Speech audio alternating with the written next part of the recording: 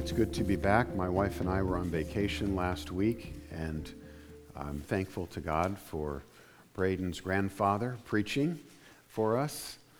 Scott and Shelley's dad, Pastor Jim Leary, is a friend of mine, and he's been a friend of this church really from the beginning. In fact, I stayed with Mr. and Mrs. Leary when I was still living in Arizona and considering moving here. So I stayed in their house at least twice, and so I thank God for Jim and Luann. Pastor Jim will be preaching actually 4 sermons for us this year, all on the theme of the life of Peter. So he covered Peter the sinner was what he preached on last Sunday, and he'll cover different and important episodes in Peter's life throughout the rest of the series that we're doing this spring and summer in 1 Peter. So as we're learning from Peter's letter, we're also going to be seeing glimpses in Peter's life. That's the thought. Our text this morning is from 1 Peter chapter 1, verses 22 to 25. This is the 7th sermon in the series in 1 Peter. Let's give our attention now to the reading of God's holy word. 1 Peter 1, 22 to 25. Having purified your souls by obedience to the truth for a sincere brotherly love, love one another earnestly from a pure heart, since you have been born again, not of perishable seed, but of imperishable, through the living and abiding Word of God. For all flesh is like grass, and all its glory like the flower of grass. The grass withers and the flower falls, but the word of the Lord remains forever. And this word is the good news that was preached to you. So far in God's word, let us pray. Father, as we begin to open up this passage of Scripture and see through your Holy Spirit how it applies to our lives as a church, to individuals, to families, we pray that the words of my mouth as the preacher and each one of us as hearers, Lord, would be acceptable in your sight. Guide us and guard us. Encourage, inspire, and challenge us. For your name's sake, we pray. Amen. Mercy Hill was founded as a church with the determination that sinners, skeptics, and everyone seeking God's mercy would be able to find a home in our fellowship. For the record, community is another way of describing that, which is to say, as people from various backgrounds with varying difficulties at various points of faith, as they come together and share things in common, there is community. Another way to look at it is, as I was part of planting this church, I thought, let's make sure that we start a church that even I could be a member of. I mean, if I can get in, then anybody can get in. Community describes the life together that Jesus intends his people to enjoy.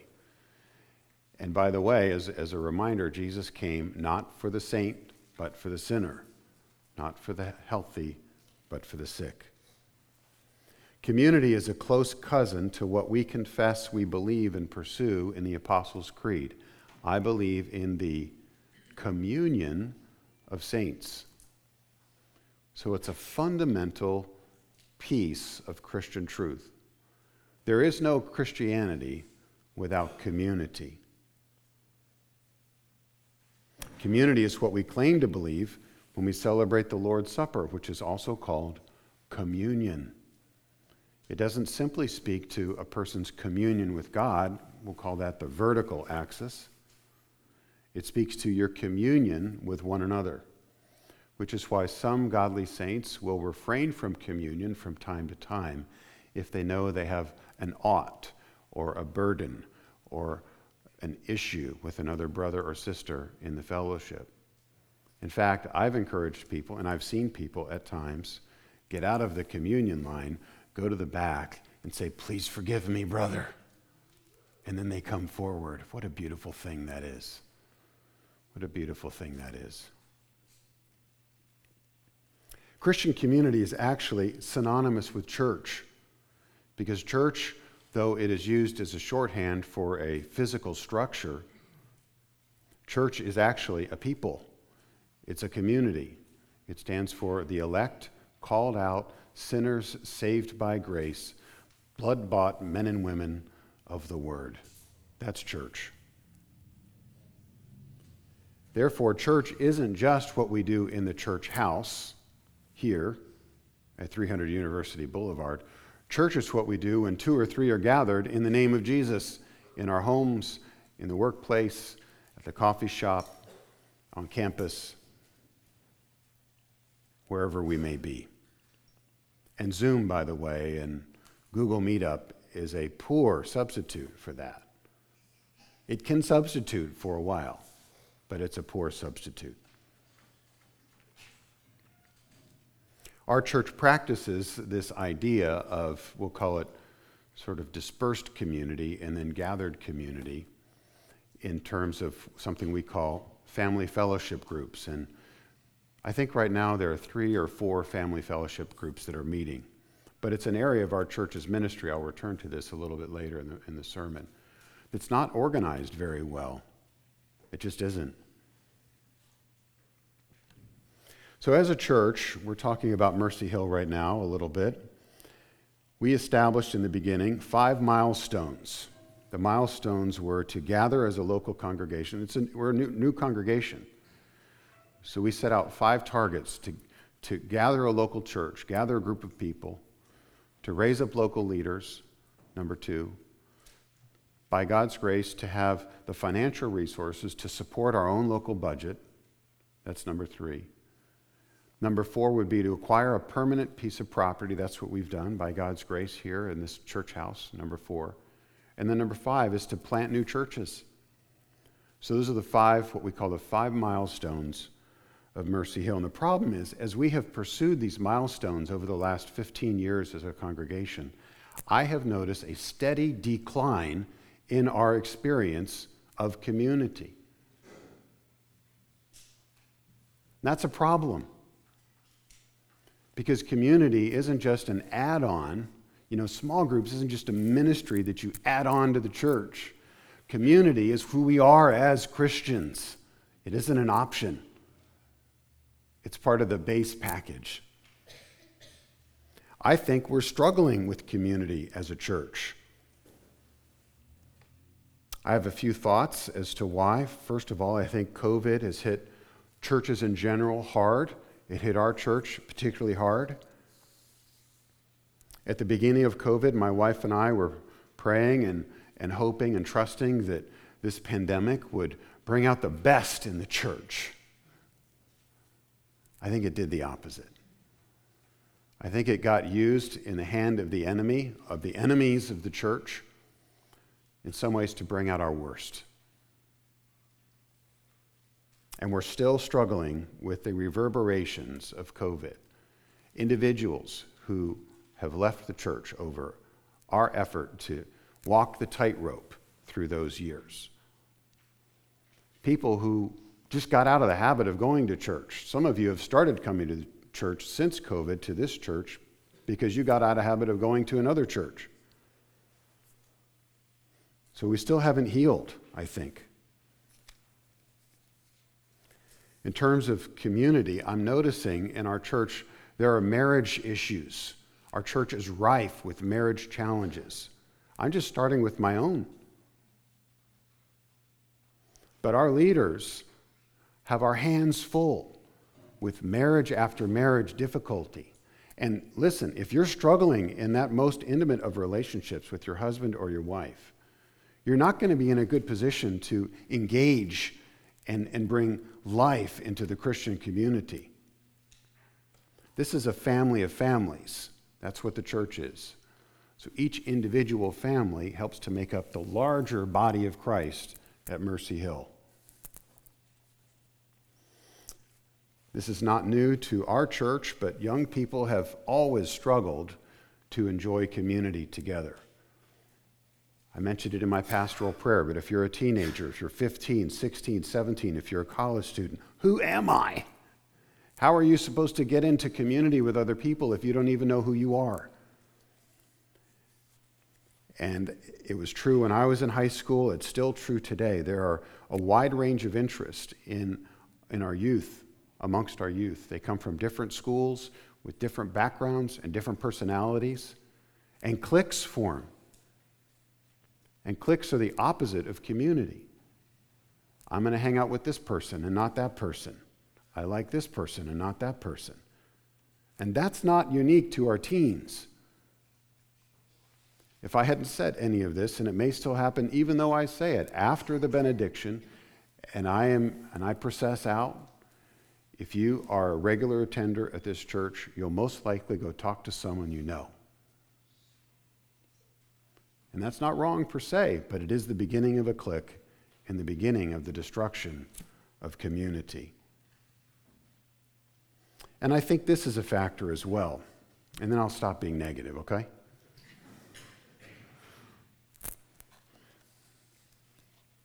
As a society, we are busier than we have ever been. And all the technology that is supposed to make our lives easier is making it harder. Now, it's not making everything harder, but it's making life, as I think God intends it to be lived, harder.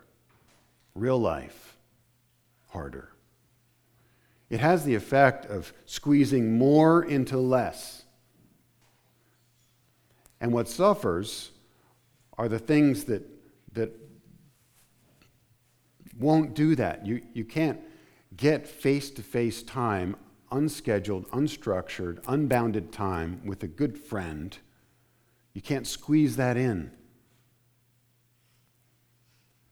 And so whether it's because you're overtaxed by work demands 7 days a week, you're over-teched with all the connections that you have, all the subscriptions, all the smart things that your smartphone does, or you're just driving all over God's creation, going to work here, going to church here, and living here. That's a community killer. You know, my focus has changed too as a pastor. In the first 5 to 10 years of the church, I wouldn't go a week without meeting, 5, 10, 15 new families or individuals. And guaranteed, every single week, I would share the gospel with at least 2 or 3 of them. And almost every week, someone would come to Christ. And now, I don't do that. So even your pastor, who's sort of a cheerleader for community, is struggling in this area. I'll never forget an early version of our family fellowship groups. Do you remember what they were called? Crowded houses. At our house at one point, I counted 65 people in our house, and only like 10 of them were from Mercy Hill. The rest were from our neighborhood. It was a raggedy bunch of folks, all kinds of faith or non-faith, talking about God.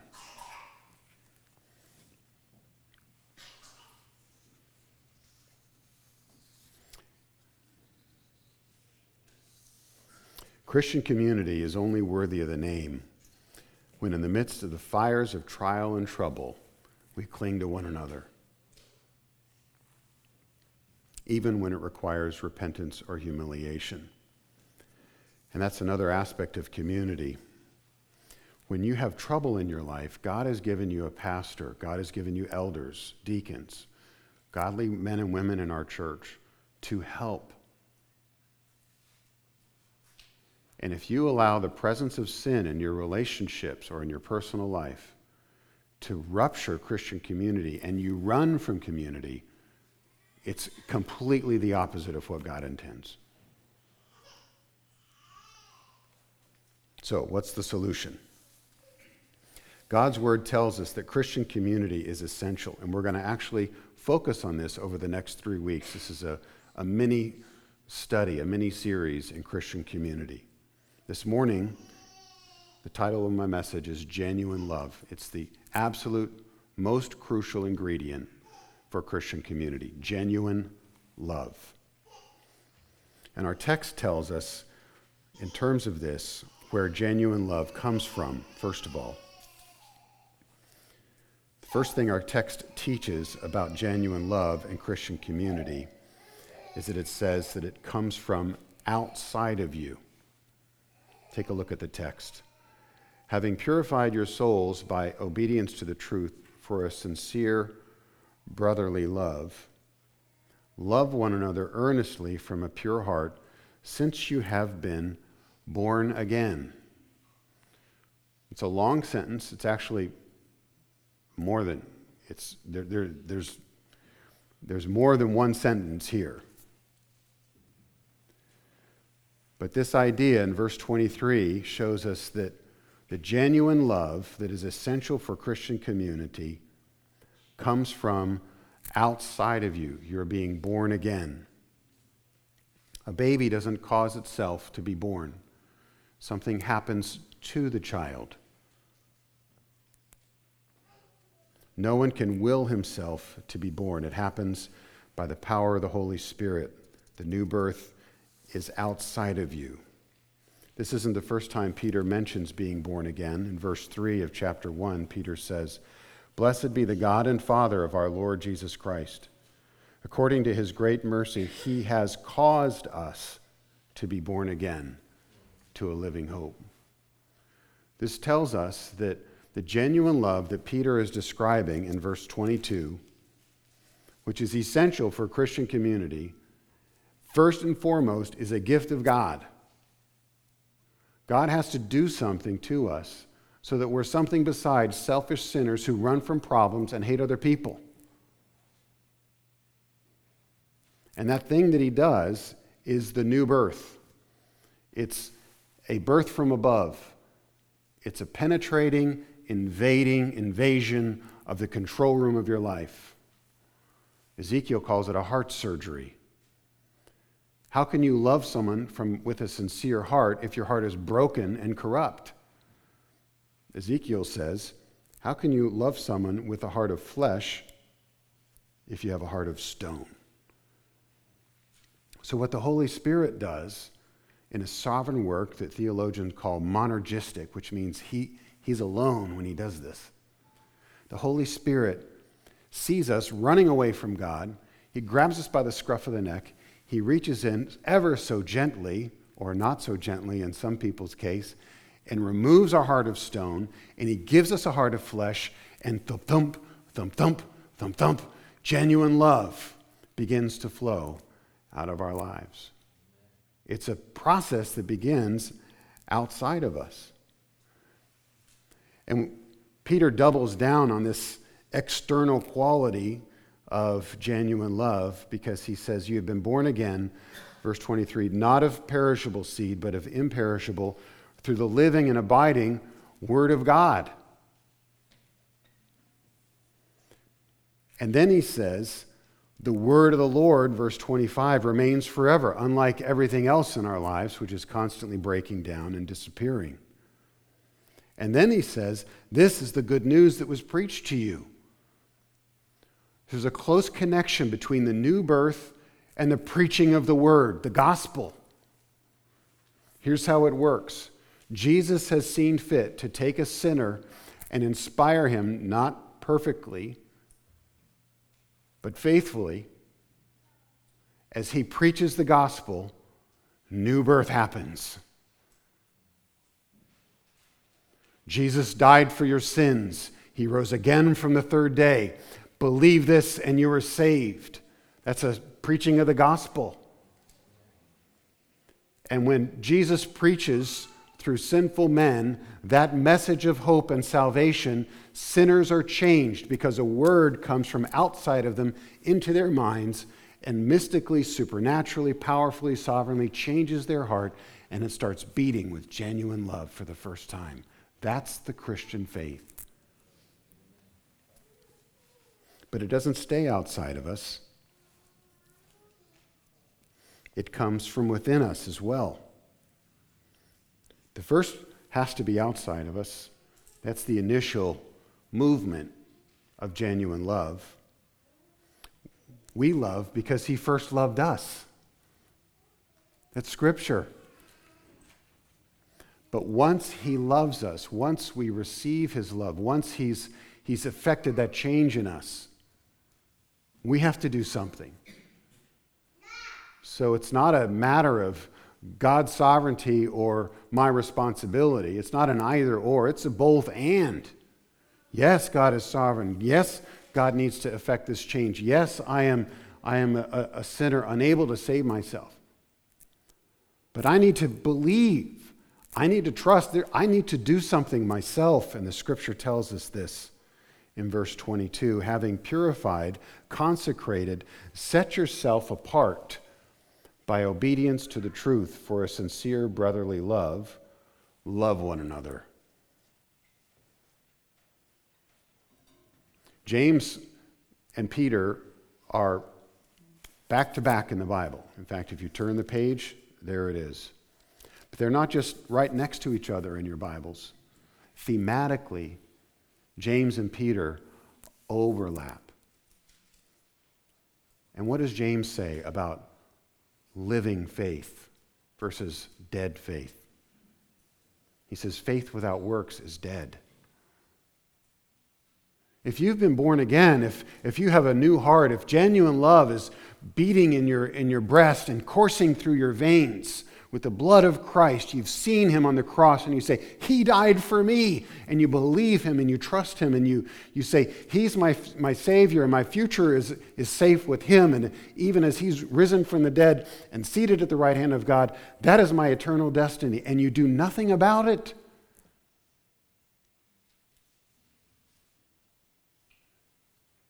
You're either a sinning Christian or you're not saved.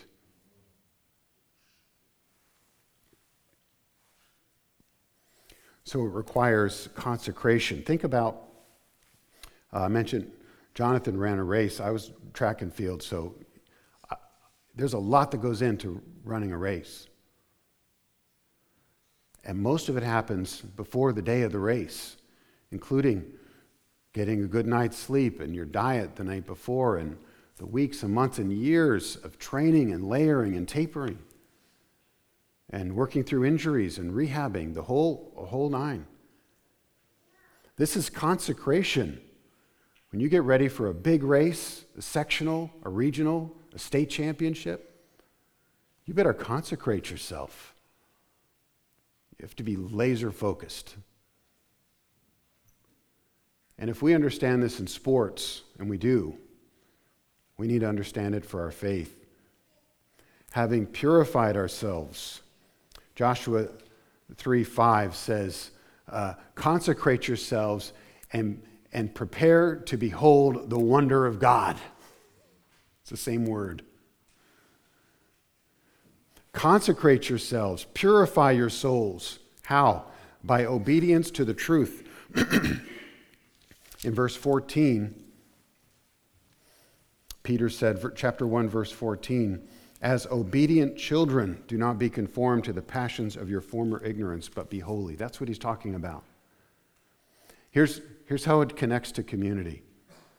This internal decision, this internal work that you have to do, if you're actively sinning, you are killing community. You have no appetite for being around Christians, first of all, because they're always talking about the Bible and praying for each other and how can I help you, brother, and all these things. No. Plus, it's convicting. You feel guilty. You feel dirty. Your conscience won't let you get away with it if God's kind to you. If you're not actively obeying the truth, you're destroying Christian community.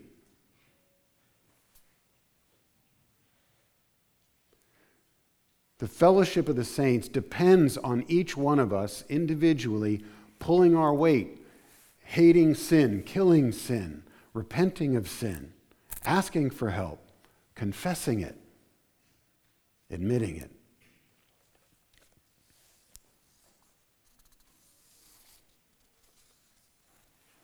So you consecrate yourself as obedient children. This phrase, children, is important. I mentioned it a couple of weeks ago. Children implies father. Verse 17, call on him as Father who judges impartially according to each one's deeds. Conduct yourselves with fear throughout the time of your exile, knowing that you were ransomed, verse 18, from the futile ways inherited from your fathers. The empty traditions of your fathers. You need to actively consecrate yourself to the service of your heavenly Father by dumping the traditions of your earthly father, inasmuch as they are empty, vain, worldly, and pulling you away from God. So this specifically involves family choices. As I think about who I am and who I was raised to be, in light of the new birth and the new heart that's beating in my chest and my calling to be part of Christian community and to show genuine brotherly love, I need to reevaluate all of the traditions I have inherited from my fathers in light of my heavenly Father's new call on my life. And if you're just sort of steaming into church, kind of rolling in on cruise, and you're like, yeah, I'm good, I got Jesus, and okay. No. Consecrate yourselves. I know many of you did not grow up in a great family situation. The baggage that you carry stays with you, doesn't it? Consecrate yourself. That baggage is most likely hindering your usefulness for this Christian community. And if there's going to be renewal and reformation and revival and refreshment by the Holy Spirit and a genuine Christian community that will cause the ears of Glassboro and this Chestnut Ridge neighborhood to ring and people's skin to tingle and people to say, what is going on? If that's going to be true, then we're going to be people who are re-examining and unloading this baggage from the empty way of life that we has inherited, and filling ourselves up with a genuine love that comes from God, and we're sharing with one another.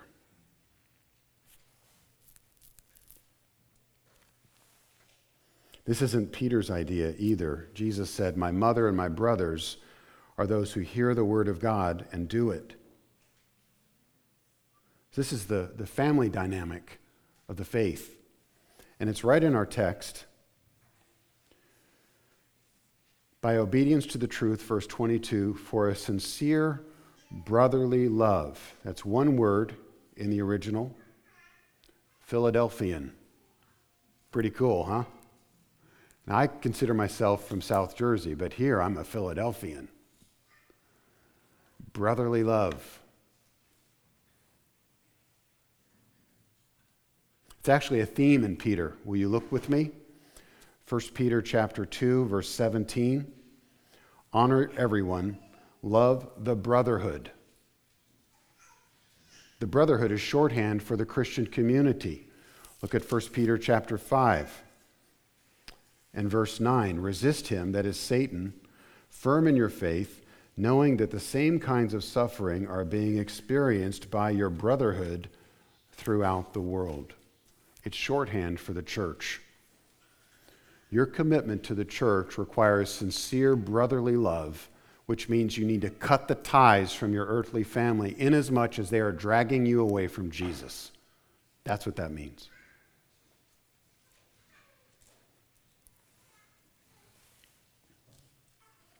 We even see it in the Old Testament. Jeremiah threatened the people of Judah that their identity as the covenant people was insufficient to help them remain in the land. They needed to be faithful. And in the line of Abraham, God chooses Jacob. He loves Jacob. And his brother, Esau, he hates. So we see in one family, a covenant family, the seed of the woman and the seed of the serpent dividing the family.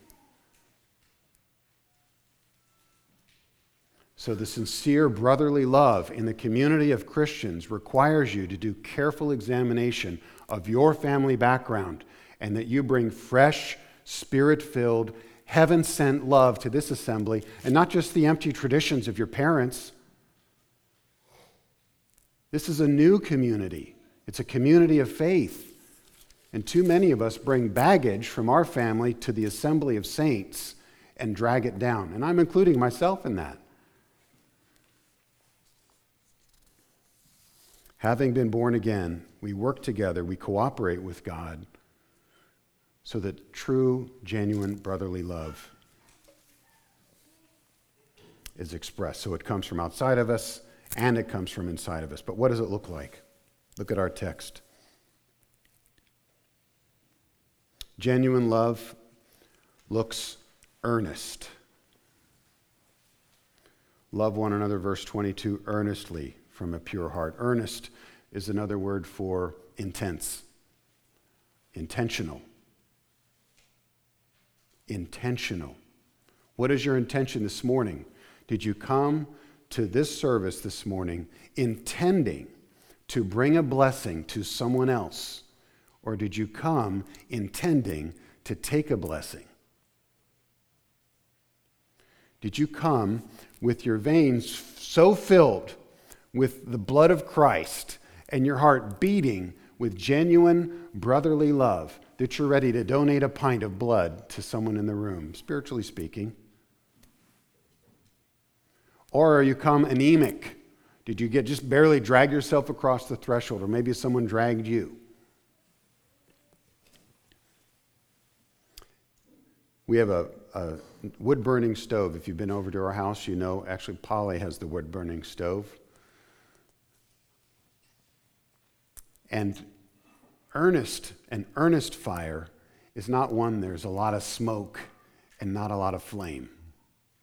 An earnest fire is a lot of flame, red, orange flame, and not a lot of smoke. And I notice our stove takes a while to heat up. In the beginning, you can put your hand on it. But after about an hour of feeding wood in that thing, you can't even get close to it because it's hot.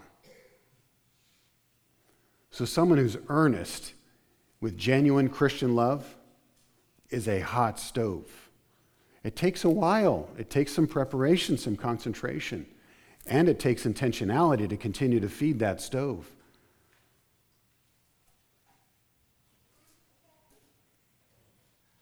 Your love must be earnest, intentional, fervent, burning hot. That's the expectation, according to Peter. One of my favorite passages on this is in Romans 12. Let's look there.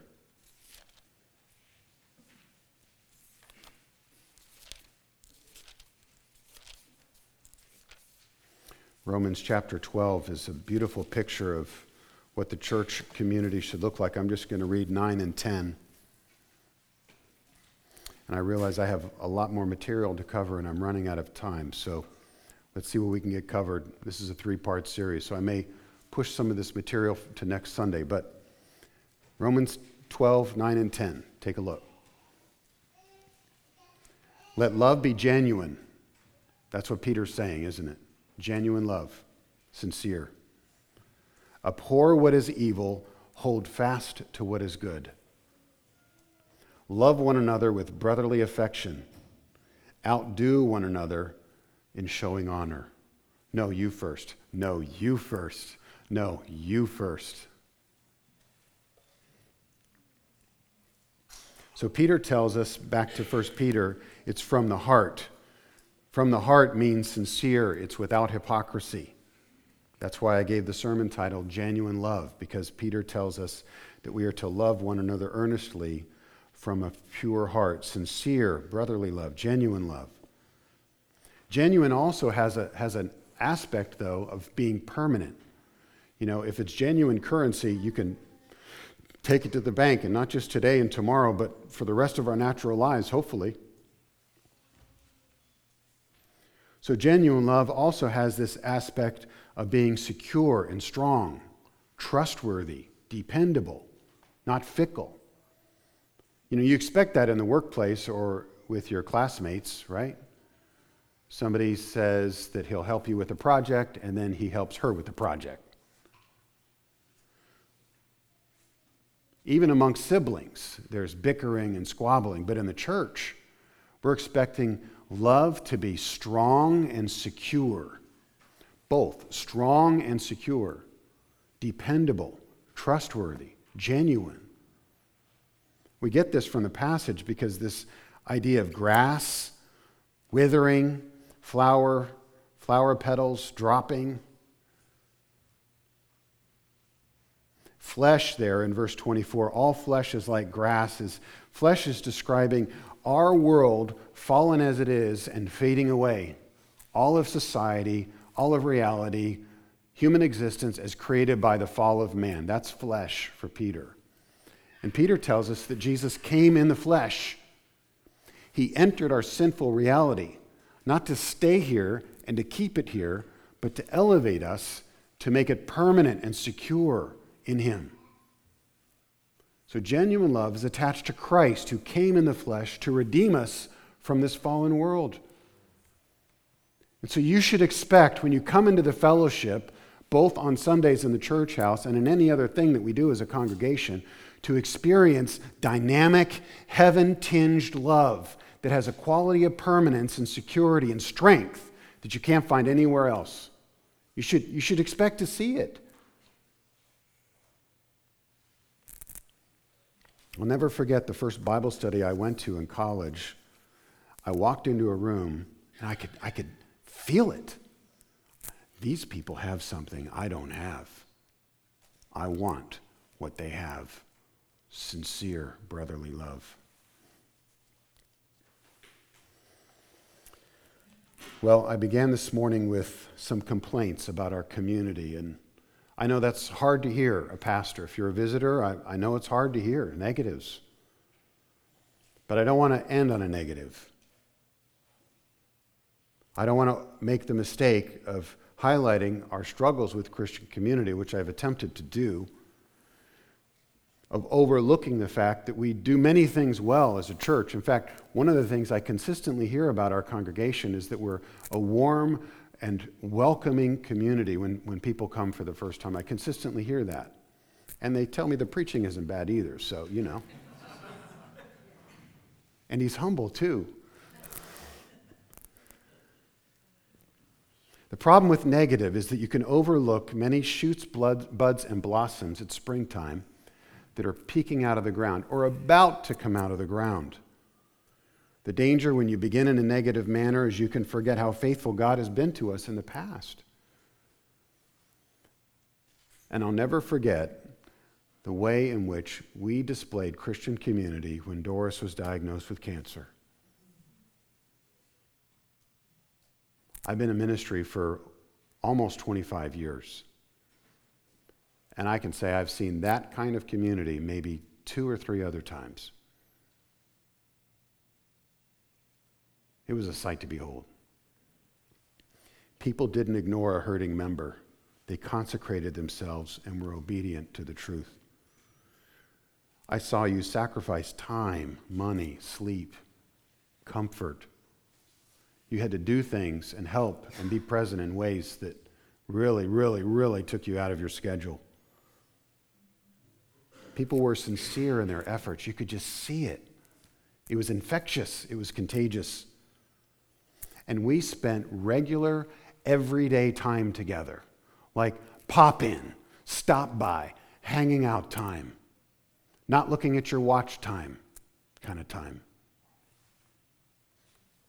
This is the sort of strong and secure love that can only come from heaven. And people prayed together. We were praying on our knees, regularly, out loud, crying prayers. So while that was a great example of genuine love and Christian community for our fellowship, we don't want it to just show up when people are dying, right? I mean, people are dying. That's the point.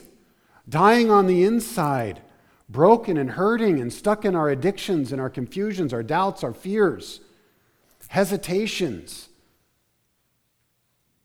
We are dying, and we need each other, And we need the genuine love if we're going to grow and improve in this area. So what do we need to do? I want to encourage you very briefly as I conclude. Begin with Christ. If you're going to love one another with genuine Christian love, you need Christ. You need to believe the good news that Jesus died for me. He died for your sins. Your guilt, your shame is eliminated. My dad reminded me, he didn't just die for your past sins. Your present and your future sins are all accounted for 2,000 years ago by that man on the cross. Jesus loves you. He died for you. Believe the good news. You need Christ in your life. And then begins to beat that heartbeat I was talking about of genuine love. Then courses through your veins scripture, promise, and praise. And you'll have so much of that joy in your life that you'll want to share it with other people. He'll have given you such shade from the heat of your conscience and your failures that you'll have room to welcome someone else under that shade tree. So begin with Christ. Secondly, repent. Consecration involves repentance.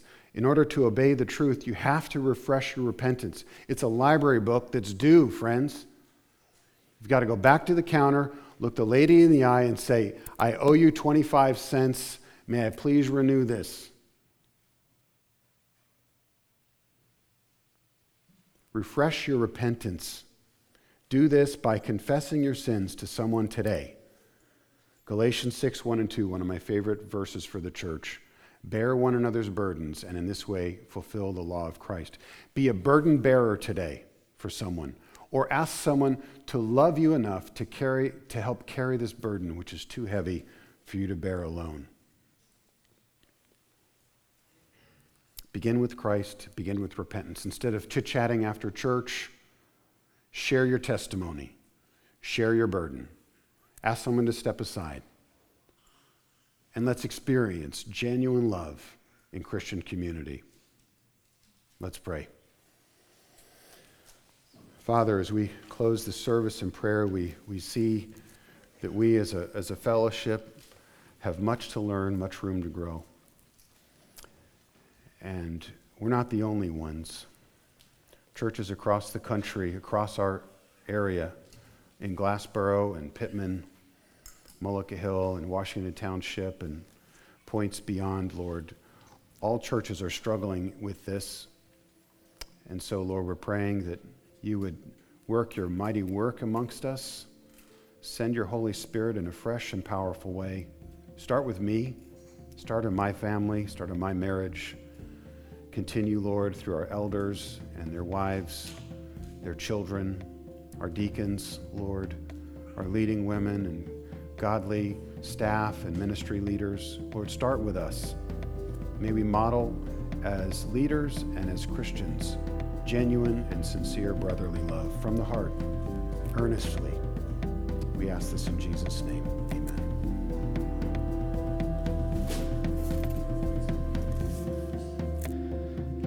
Thank you for listening to the Mercy Hill Sermon Podcast. If you'd like to learn more about us, please visit our website at www.mercyhillnj.org.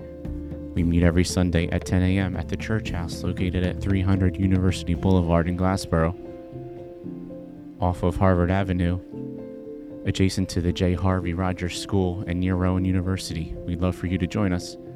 Please see our website for directions. Thank you again for listening to the Mercy Hill Sermon Podcast.